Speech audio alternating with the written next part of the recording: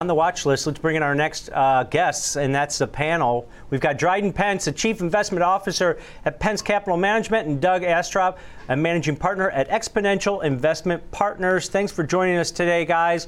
We're talking FANG stocks, the ones that are keeping this market afloat, it seems like lately. But if you look at this, Dryden, on a stock-by-stock outlook here, you're seeing a little bit of a divergence so far in 2021. Amazon, Netflix, relatively flat on the year, but then you've got Facebook and Google up sharply. Where do you see the opportunities, perhaps maybe on the short side for some of these ones that have outperformed, or do you expect some catch-up with the underperformers?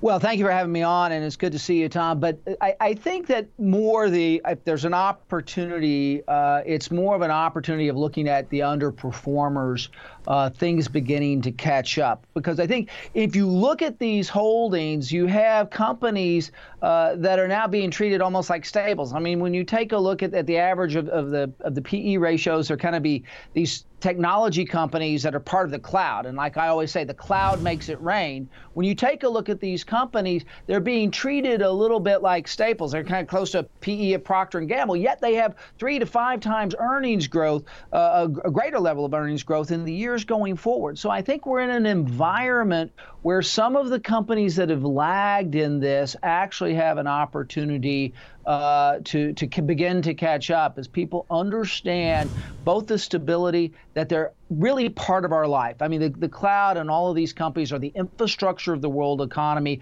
going forward. We all have to have them. So I think you're more in a case, to answer your question directly, you're more in a case of some of these companies that have kind of been a little slower to accumulate during the rest of this year, to be in a more catch-up mode as opposed to trying to take a look at any short positions on anybody else. And Dryden set us up perfectly here, Doug, because I looked at some of your notes, and I tweeted something out about Amazon today where the stock is down about 15-16% from its recent highs. Post-earnings, it guided a little bit softer, oversold on a technical level here. But if you look at this, you've got Google, Alphabet, and you've got Facebook doing really well this year on digital advertising. Spend out there is really helping these companies. But Amazon's getting in there. What do you think here of Amazon as it's lagging? Absolutely. Tom, great to see you. And Dryden set it up perfectly. We agree with everything he said. It's been a little baffling how Amazon has not performed very well this year. It's actually down a little bit year to date, down 10% in the last month. And we think that's really simply because they've decided to reinvest in their business a bit more than some of these other companies. And maybe that spooked people a little bit. But anytime Amazon is stuck in a trading range like this, it's always been a fantastic buying opportunity.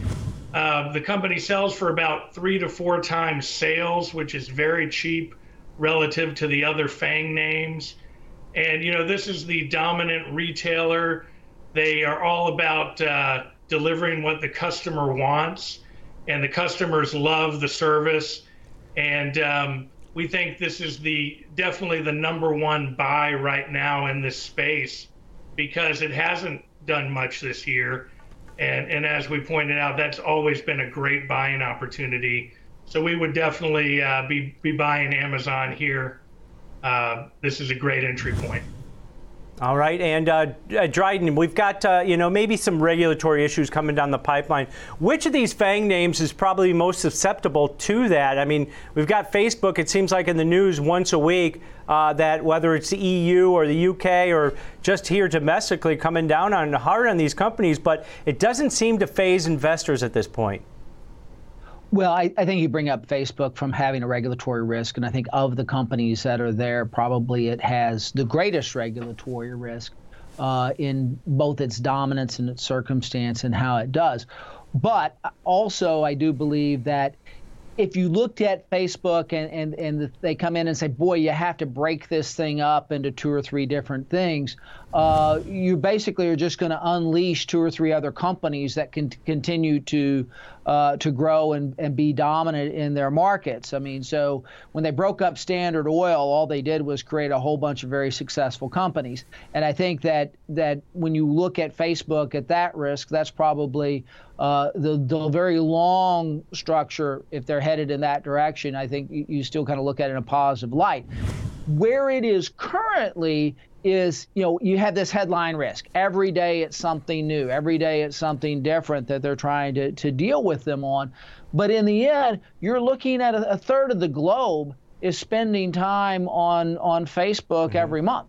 So I think that you have something that, again, this is the infrastructure of the global economy, and it's grown so fast. Regulators are not quite sure how do we deal with this? Right. But I don't think it's a company that's going to go away. It's one that's going to continue to adapt and work its way around multiple regulatory circumstances on multiple continents with multiple governments. Yeah. But it's not something that goes away. Got it. And Doug, if you look at this, and I looked at your notes, and Netflix is one that, and I think a lot of people want to kick Netflix out of the FANG names anyway. Tell me what you're thinking about here with Netflix. Yeah, that would definitely be, out of that group, to us, the one with the most risk. And it's not regulatory risk in this case, it's competitive risk. Mm-hmm. The streaming business is really heated up lately. It's becoming very competitive. Everybody's moving into that space.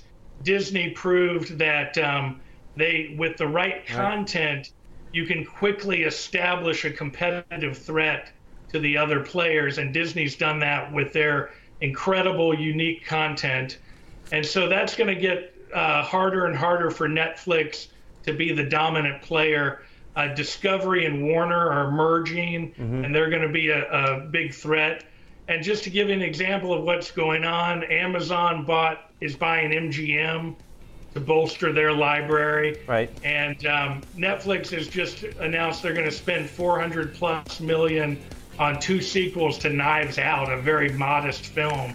Okay. So that's what they're going to be facing in years to come, is expensive content. All right, guys, great conversation here. Thank you very much.